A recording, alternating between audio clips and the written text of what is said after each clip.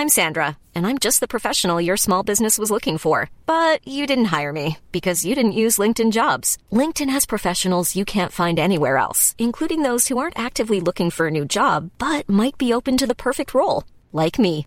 In a given month, over 70% of LinkedIn users don't visit other leading job sites. So if you're not looking on LinkedIn, you'll miss out on great candidates like Sandra. Start hiring professionals like a professional. Post your free job on linkedin.com/people today.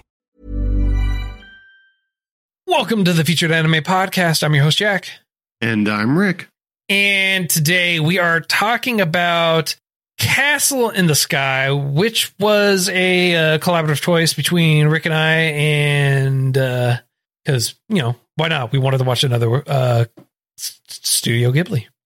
But before that, we were talking about major life changes happening, just generally having a good time, talking about food and just a whole slew of other stuff. If you want to catch a part of that water conversation, you could go to patreon.com/featured anime podcast. $1 a month will get you access to that bonus content, or you can always join us live at twitch.tv/featured anime podcast. And, be happy to have you join us live, and we'll be happy to talk and interact with you and everything like that while we're doing it. And phrasing, and threw myself off right there. Oh my God. Phrasing. Of course, we have affiliate links and everything like that for you in the show notes as well. And you can always reach out to us and let us know about everything, how we're doing and everything like that. It'd be very much appreciated. All that information is available on featuredanimepodcast.com, as well as all our social links and everything like that. Join us in our Discord. Be happy to have you in there and hang out with us as well.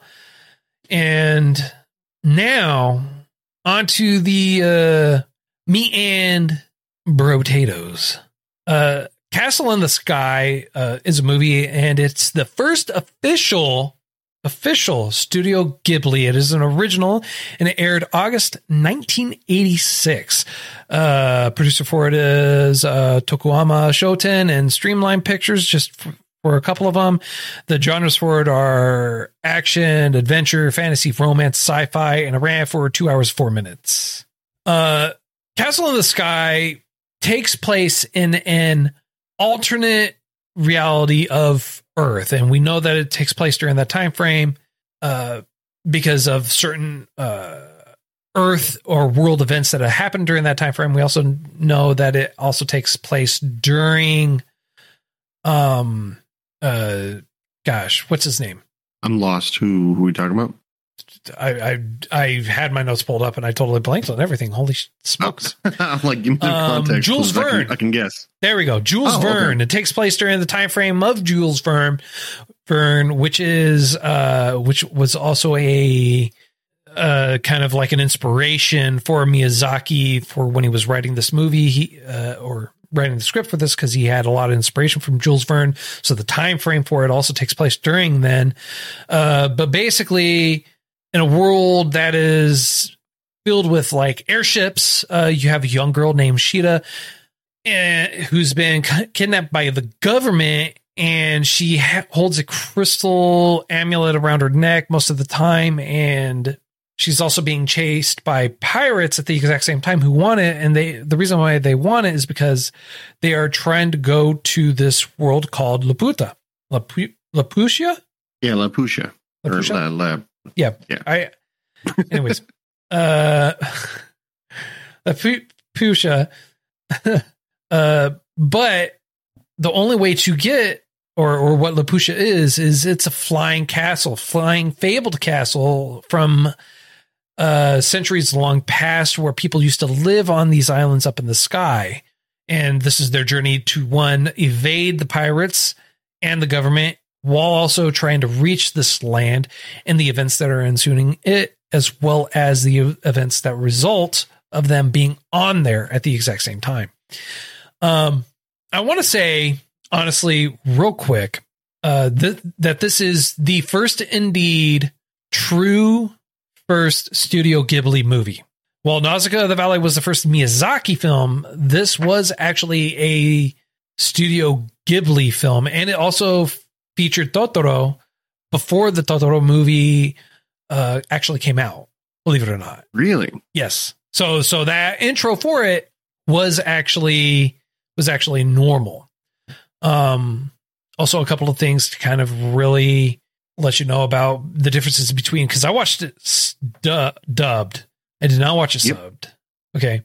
There are some differences in between. There are some differences in between the English version, the English dub version, which was done by Disney. It was brought over and done by Disney versus the original.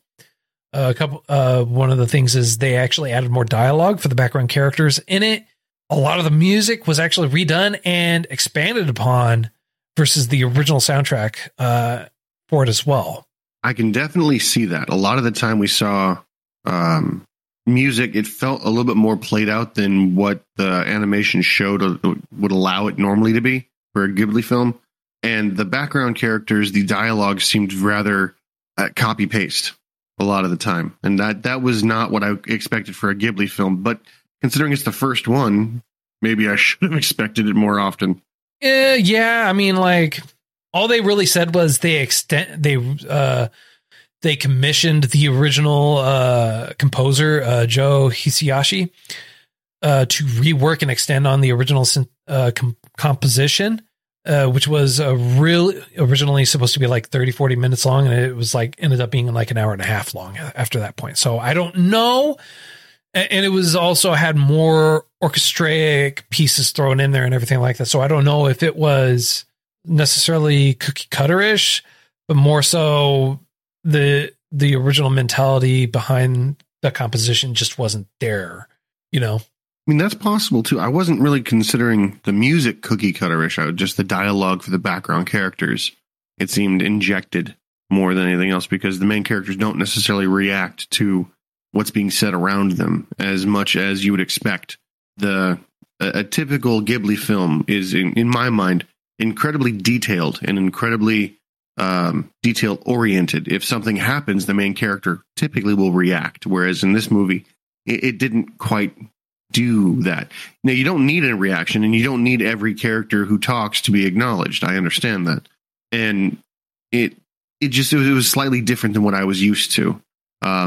Right. One of the things that really shocked me beyond anything else, other than the fact that you mentioned it was a 1986 film, Mark Hamill's in this. Yeah, but this, if I remember correctly, wasn't released in 1986 out here. You're probably right. I'm looking at it right now on. It was, I think it was released in America, in the United States, in the 90s, early 90s. Let me look it up. Yep, 91. Okay, 1991. So you've got James Vanderbeek. Yep. If you want to hear really about all the people that we talked about the names of everyone, all the big name actors anyways, last week on the pre-show, in our discussion about the movie. Again, patreon.com/featured anime podcast if you want to hear a part of that wider conversation. So yes, Mark Hamill does do the voice for it in here and for Pazu, which I always heard in the dub version as Patu. I don't know why, with a T, not a Z. Yeah, T. Yeah, but it's Pazu. Interesting. Yes. Okay. I mean, translation maybe. Yeah, maybe. But yeah, or just how they were saying it, like the enunciation. Yeah, pronunciation. Right. I don't know. Honestly, though, I felt like the movie flowed really, really well. I didn't. Yep. It was a great Studio Ghibli film. I honestly felt like it kind of was in relation to Nausicaa of the Valley of the Wind. Really? Because take, for example, the design or the artwork of the monsters, right? Kind of was reminiscent of that. The laser beam of it and the mass destruction was kind of reminiscent of that. The creatures, there's a couple of creatures that are in there that are also very reminiscent of that. That reminds me a lot of Nausicaa of the Valley of the Wind. And to be fair, Nausicaa of the Valley of the Wind did come out before this. It was also an original, if I remember correctly. So a lot of the character animations, a lot of the looks, and a lot of the, I guess probably mentality and source material in between the two was, I guess, kind of carried over. I can see that. As you mentioned, I don't think you mentioned it, but Nausicaa was in 1984, so 2 years prior. Yes. I'm looking at some of the artwork. Yeah, a lot of this stuff is futuristic and alien, which would make sense. And if they did draw from there, I think they drew some of the better parts, personally. Right. I mean, you should remember it too, because we also did a review on it. I had to look it up. My memory is unfortunately declining with age, and your memory's always been bad. Don't give me the it's because of my age. It's gotten worse. Yeah, maybe you should start using that and noodle a little bit more. Just saying. It's filled with other things, unfortunately. Other things I shouldn't be thinking about. That said, I find that the anime is a timepiece. It does stand up very well. And it's the first time I'm seeing it in its entirety. I've seen bits and pieces over the years, and I didn't realize what it was. But it's one of them odd, I guess you could say, feelings, because I feel like the animation should be better, but the story is solid. If they were to remake it now, and I would not have seen the original, I think it'd be a very good film. Yeah, I mean, regardless, I feel like it'd still be a very good film, but I don't know if you can exactly recapture the magic of the original artwork for it, though, it's part of the nostalgia. Like, if you tried, so you think that this would work in you don't think it would work in a different art style or in a more updated one? No, honestly, being the time frame that it came out with, the story and everything like that, it fits, right? Like, I feel like they would probably try to do too much and rely more on the graphics more so than anything like that, because his artwork is kind of mainstay through everything. I mean, it's always been pop, it's always been vibrant, it's always been there, but it's also had a very deep story most of the time too. Well, one of the things that caught me off guard is I feel like, and I could be very wrong because I think it came out afterwards, so maybe my thought is reversed, but it feels a lot like the art style.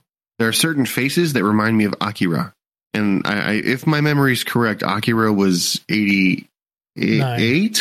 Yeah. Okay, yeah, this came out before Akira. Okay, so this might have influenced that as far as the art style goes.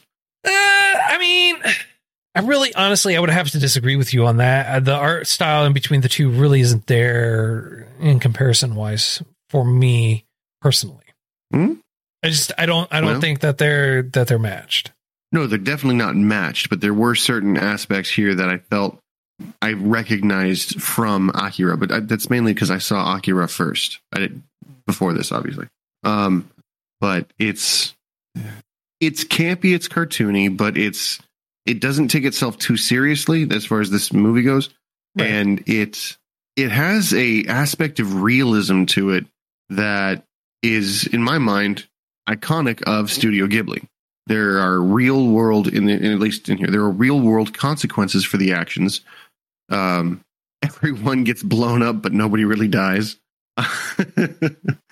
But you kind of do feel a little bit terrified the first time you see this robot. And the robot doesn't come in until like a good halfway through the movie. Well, yes, this is true. But the first half, I don't know. It's not that nothing happened, but a lot of fluff happened.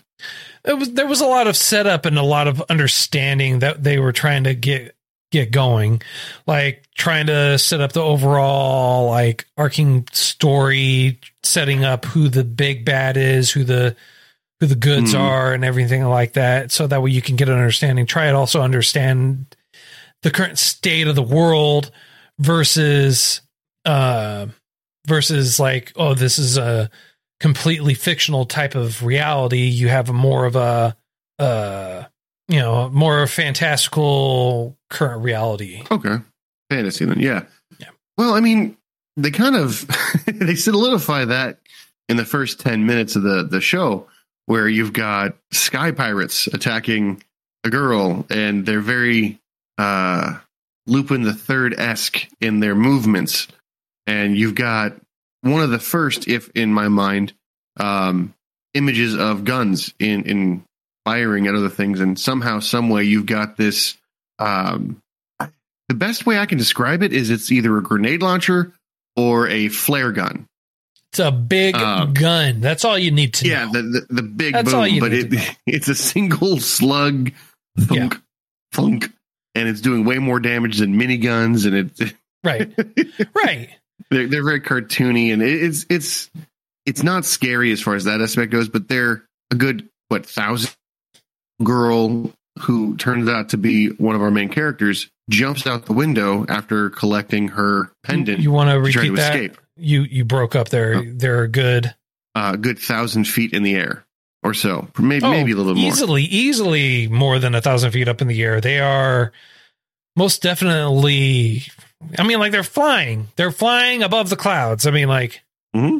If they're only 1,000 feet in the air, I mean, like mountains go up a lot higher than that. So, I mean, just saying, I'd be surprised. That's fair. It's cloudy, so you didn't really see it in my mind. Well, yeah, obviously, because you're flying in the clouds. That's the point of the clouds. Yeah, you're not going to see the mountains over there in the distance because of the clouds. They must be at least 1,000 feet up. I would hope. Oh yeah, otherwise they'll be hitting the mountains. Exactly. But let me also point out that the artwork again, because you talked about like more updated style and everything like that for it. Mm-hmm. The art style also really didn't change between this and House Moving Castle all too much. And they actually took a lot of inspiration, I feel like, from this. He took some of the artwork style and things like that, and he applied it to House Moving Castle.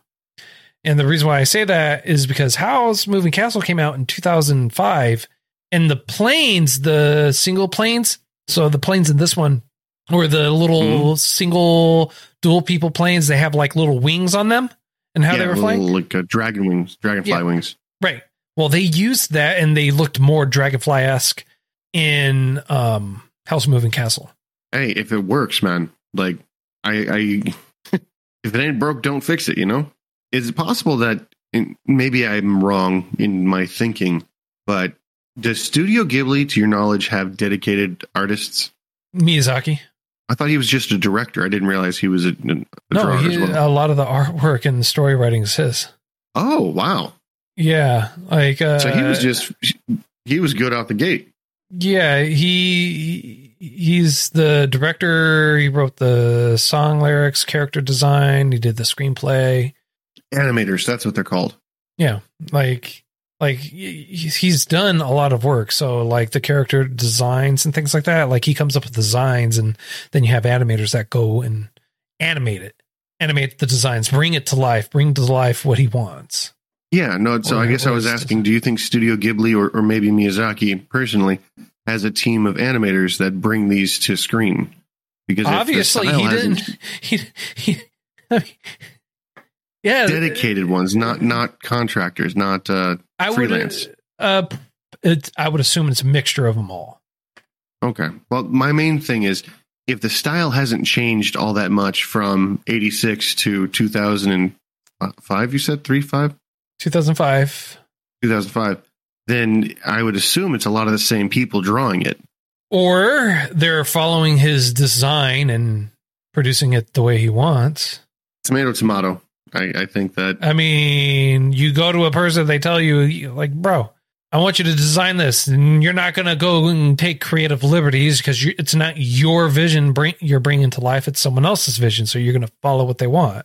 I agree with you, but in my mind, I'm able to do a certain thing. If somebody asks me to do it a certain way, I'll make the attempt as best I can, but I won't be able to do it as good as the original. So that's just my limitation I'm throwing on other people. So, well, again, I mean, like, it's not like they did a carbon copy between 2005 and 1986. All right. It's like 20 years. All right. just a hair shy. It's not going to be an exact carbon copy. All right. But also at the exact same time, like if you have one guy that's saying, this is the artwork I want you to do, and here's the design and everything like that, and they're going through and you have this base of like, here's how the art should look. You're not going to take creative liberties because that's not your job. You'd get fired. That's not, I guess, what I'm trying to say. It's not that they would take liberties because obviously they wouldn't accept something they didn't like.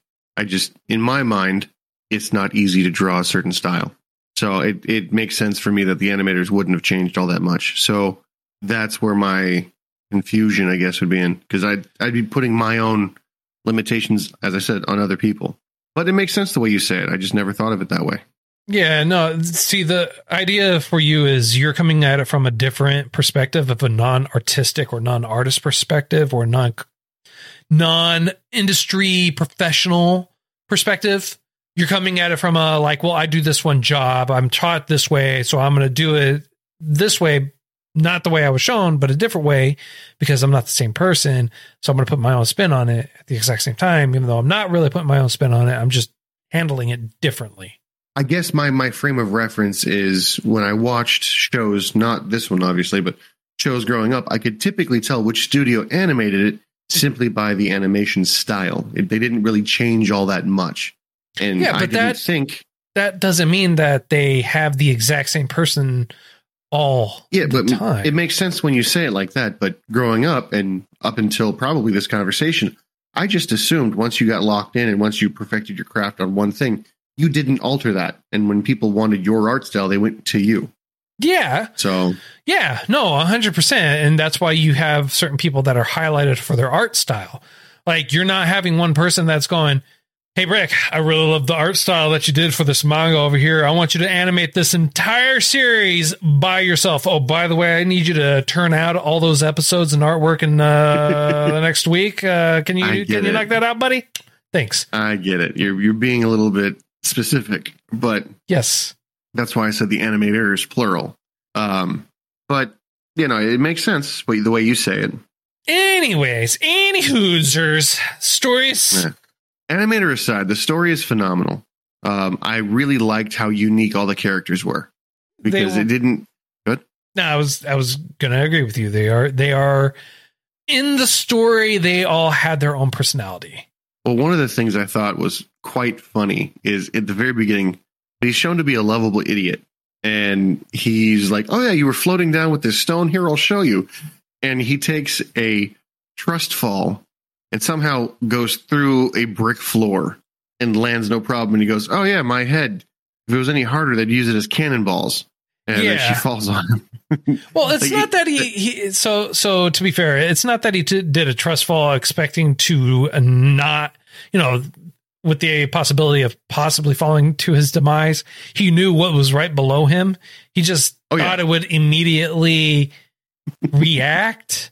He thought it'd save him, and it didn't. Yeah. It didn't. So, one of the other things that I also found really, really unique too is Shita.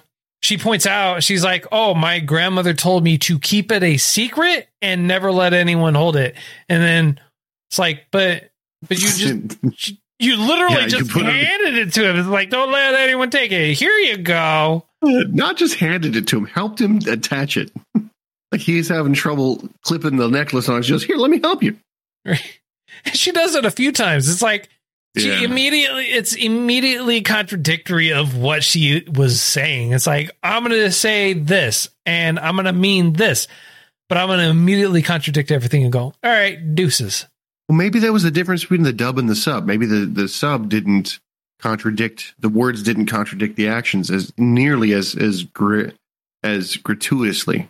So to be fair, what I looked up in terms of the differences in between it, that had nothing to do with it. They took out different references for certain things, added background characters for it. And then they also removed some other random references, but had nothing to do with the pulling of the dialogue, at least in that regard. Okay. So never mind then. Like one of the like the dialogue, some of the dialogue they changed was when she's on the pirate ship, when Sheeta's on the pirate ship, they changed the dialogue from her being more of a mother figure, a paternal figure to the guys there, and made it more of a romance for the English version. Wait, what? Yeah, so when one of the pirates bust into the cooking cabin, they profess their love to her. To the granny? No, to Sheeta. Oh, I'm like, that's where I was so confused. Yeah, they in the original version they portrayed Sheeta as a more paternal mother figure. Okay. Versus a more maternal mother figure. Yeah, versus a romantic one like they did in the English dubs. I wonder how that would have played out. I mean, obviously not much changed. Right. Oh, they were all lovable idiots. The people you were rooting against at the beginning of the movie, you end up going, oh, they're not that bad. They're just puppies. They're just basically, big old puppies. Yeah, they are. They're like lovable dogs. You can't help but love them. And like and like you said, yeah, in the very beginning, it's like, these are going to be the bad guys. And then like they're in town and you have the dude, Louis, with a big old beard, and he's like flexing to bust his muscles. And then they just start fighting against the town people. And it's like, they're not even really going out there to try and injure or hurt anyone. They're just. It's a competition. It's awesome. It is. And that's all it is, which is great. Very early on, you become endeared to them. They're very endearing.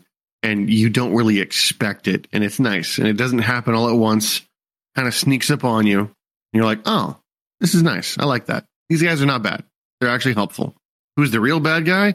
Oh, that thing over there. And the sad part is, because I like Mark Hamill as an actor, as a voice actor, and he's very talented when it comes to bad guys. The second I heard his voice, I was like, oh no, why you got to be a bad guy? And he turns out to be like one of the baddest guys there. Yeah. If he's not playing a dragon or the Joker, he's just bad guy number one. You know, I mean, like, he does what he loves, and he has fun doing it. Like, so what does it matter, right? Well, not just for me, because I like Luke Skywalker. Oh yeah, of course. He's it's hard for me to disassociate. Yeah. And CJ points this out. One of the interesting things about all the pirates and what they wear shapewears or leotards, and they're all a version or shade of pink or red or maroon, and that's what they wear a majority of the time. So it's. If I had glutes like that, I would too. Oh, definitely, dude, 100%. If I could pull it off, I would even probably go to work like that. I would walk in the office if I could. You bet I would. But no, that's one of the things about this, right? Is like you can't help but feel endeared, and it's just like the outfit that they wear too. In general, it just like kind of helps add to the endearing portion of it, because it's like, yeah, you know, they're wearing it more so for a fashion statement, I guess, than anything else. Well, no, if you look at it realistically, they're running everywhere. This is anti-chafe clothing. This is functional over fashionable. That's what it is. It's quite fashionable, I feel. Although those hoods, I don't really understand them. Hey, they have red hoods. You don't need to. Usually they're associated with airline pilots for what? Warmth?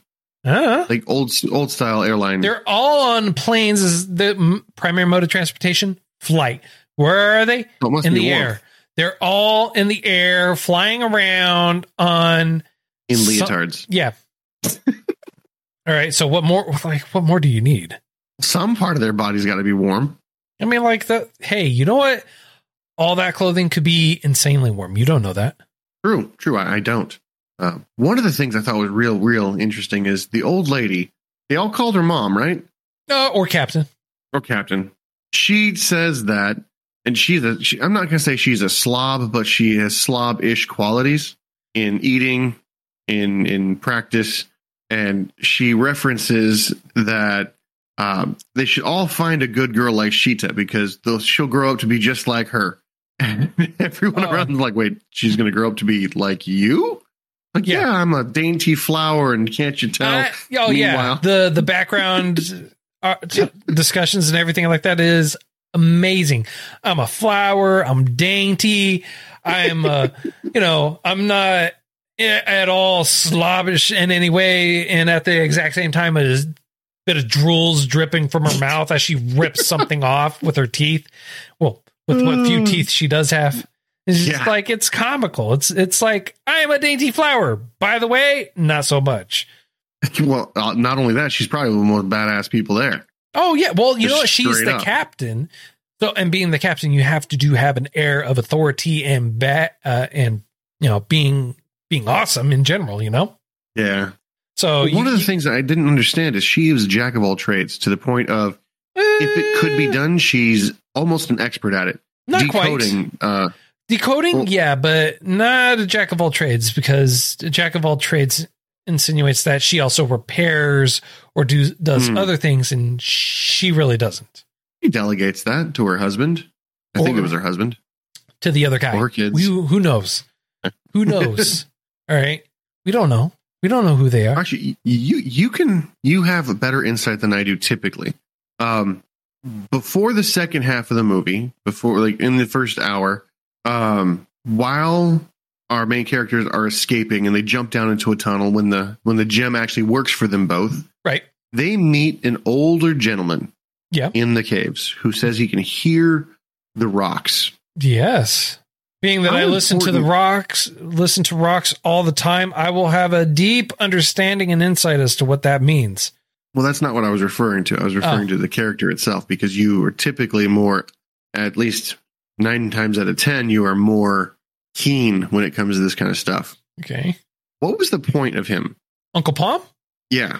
To impart wisdom, to help provide insight as to what her crystal actually means, as well as kind of like fill in a part of the story as to what's going on. Here's the importance of the crystal. This is why it's so important. Here's the story behind it. It's actually really, really valuable. So now she has a better understanding of what it is, better understanding why people are going after her, in general, right? It's like knowledge passed down through the ages, and he's now sharing it with them. And then also impart words of warning, like, look, it's a very powerful piece of thing. Do not use it for ill. If you use it for ill, only catastrophe will follow. And in a manner of speaking, I mean, like, he's right. Yeah. Yeah. Well, what I didn't understand was the rock and mineral that's around her neck, after being refined, is so rare and powerful, apparently. When the lights went out in the cave, why did all the other rocks light up in a similar fashion to her necklace? Because that was also Ethereum. So the necklace, the pendant was Ethereum. So you finally had a name as to what it was. Mm-hmm. And everything else in there was Ethereum. But as soon as you broke it where the Ethereum was, the energy and power dissipates. So one of the reasons why people wanted to go for Laputa is because that kingdom, or those people that were there, were actually able to harness the power and energy and mine and refine that material, which is hard to refine and gather. And because her necklace was such a concentrated amount of it, despite it being so small, just think of like just having that little bit inside of the rocks he was picking up, just a little bit, it would dissipate. Having enough that was on there would be able to, be a concentrated matter. Okay. That makes a little bit of sense. So yeah, I got nothing else going on other than that, man. I'm sorry. I don't. No, I was hoping you'd be able to expand, but no, that makes sense. I mean, like, I could try to expand on it, but I mean, like, cut and dry. That's honestly all it is.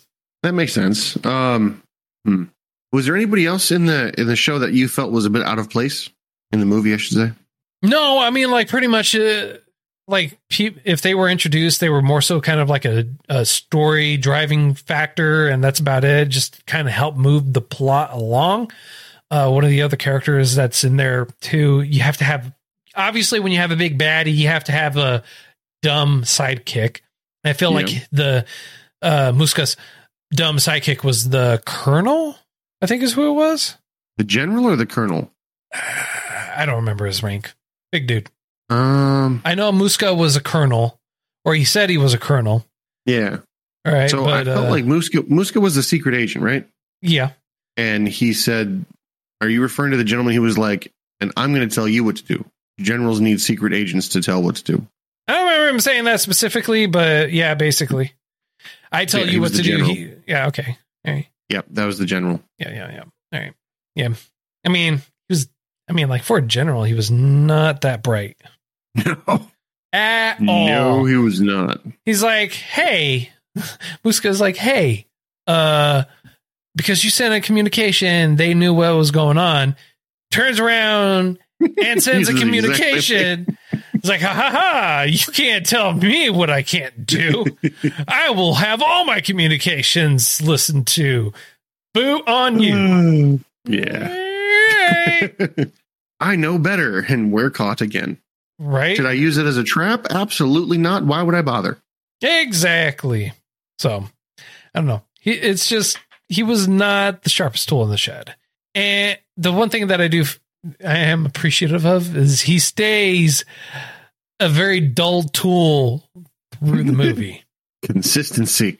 If nothing else, he's consistent. Consistently bad at his job. Yes, yeah. That is true. I don't know. I mean, other than that, I mean, like, I don't have a terrible bunch I could say about the movie. I mean, like, it was a great movie. There's a lot of plot to it, kind of, sort of, more so halfway through the movie. You learn about the robots, and then you also get kind of like a brief explanation as to why they left Laputa in the form. I'm glad you saw it, because I missed it completely. It was like one song or something, and then it was like a sentence. Like, well, it's not even a song; it's a reference to a song. And Sheeta says, "Oh, by the way, now we understand. We left Laputa because we went back to Earth because you had to put roots down and had to grow and thrive, and that's why we left." It's like, really, that tells me absolutely nothing. But thank you anyways for that useless piece of information. Yeah. I mean, like, you also learned that her name is really long and ends with Laputa. And then you also learn at the end that Muska's name is also really long and also ends in Laputa. Something. Yeah.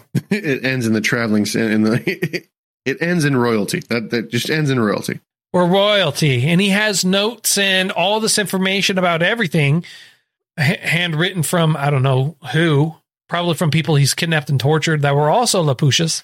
Is what because he wanted to go back to his roots. He wanted to go back. Well, I mean, like, he wanted to soar. He wanted to fly again. I was trying to do a play on words. I'm like, we have to leave for roots, and he's trying to get back for roots. Yeah, sure. Why not? I mean, obviously. Oh, goodness. Anyway, on a scale of 1 to 10, it was fun. It was fun. It was light. It didn't really take too much of my time. It was 2 hours, and it felt like two different movies. I liked it. I liked the fact, well, for the first hour and the second hour, vastly different from each other. So it felt like part one and part two. That said, I'm not mad that they went together. It flowed really nicely. The visuals, while a bit dated, I think they're meant to be because of the time. It is 86 after all. But it was really well done. The voice acting was, I would say, above average, with the exception of the background characters. But everything else seemed really nice and natural. That was a big one, natural. I didn't feel like anybody was trying to overact their voice. And yeah, I liked it. This particular movie, I'm going to have to give 8. I'm going to give it an 8. I was going to say 7 because there was a few inconsistencies, but looking back on it, the inconsistencies were so minute, it didn't really matter to me that much. Okay. I'm giving it a 7. I would definitely recommend this to anybody and everybody listening or with us currently. And I'd watch it again. I plan on watching it again with my wife, actually. Okay. For me, I am going to give it a 7. And the reason why I'm giving it a 7, I mean, like, honestly, it was a good movie. I enjoyed it. It was very nostalgic for me. I wouldn't be opposed to watching it again. It would not be something that I would, at least remembering wise, actively go and seek to watch again. Definitely recommend it, especially for those who are trying to ease into the anime. I do appreciate the artwork for it, the music for it, and everything like that. If you watched Nausicaa: The Valley of the Wind and then you watch this, you can see a lot of the character similarities. A lot of the voices are very well done. I mean, like, it's Disney production, so anything that they bring over, they're not going to lack on. So I do appreciate the quality that they did put into it. I will say, though, for some of the characters, and the reason why I say that I feel like this is an alternate reality, or maybe not an alternate reality, but like maybe in the same universe, like maybe earlier in time as Nausicaa of the Valley, because of the creatures that ran on the giant, on the robot, those little ferrets or whatever. They're the exact same ones that Nausicaa had. Interesting. Okay, that makes sense. Yeah. So yeah, 7 for me. Aside from, all those reasons, that's why I'm giving it a 7. Next week, we're going to be watching a series, and it's one I saw a long time ago. One Rick hasn't, and it's Last Exile. Okay, I look forward to it. I hope so. I have semi-fond memories of it. I mean, we'll figure out how well I remember it once I start watching it again. We all know how that goes. Yeah. Well, thanks for hanging out with us. Very much appreciated. If you feel like we got something right, something wrong, did it too much justice, not enough justice, or anything like that, feel free to reach out to us. You can reach out to us. All our contact information and everything like that is on featuredanimepodcast.com. If you want to talk with us, chat with us, or anything like that, you can go to our Discord. Links will always be available for you. We also have affiliate links in our show notes. Anything you purchase, buy, all that wonderful stuff in the show notes using those links. It is very much appreciated. If you want to support us through our Patreon, hear some of that pre-show, post-show content that we usually do with every episode, you can go to patreon.com/featuredanimepodcast. Or if you want to hang out with us live and poke fun at us and talk trash in our chat while we're trying to do the show, you can always do that. It's always very welcome. Twitch.tv/featuredanimepodcast. And until next time, I'm Jack. I'm Rick, and we'll see you next time.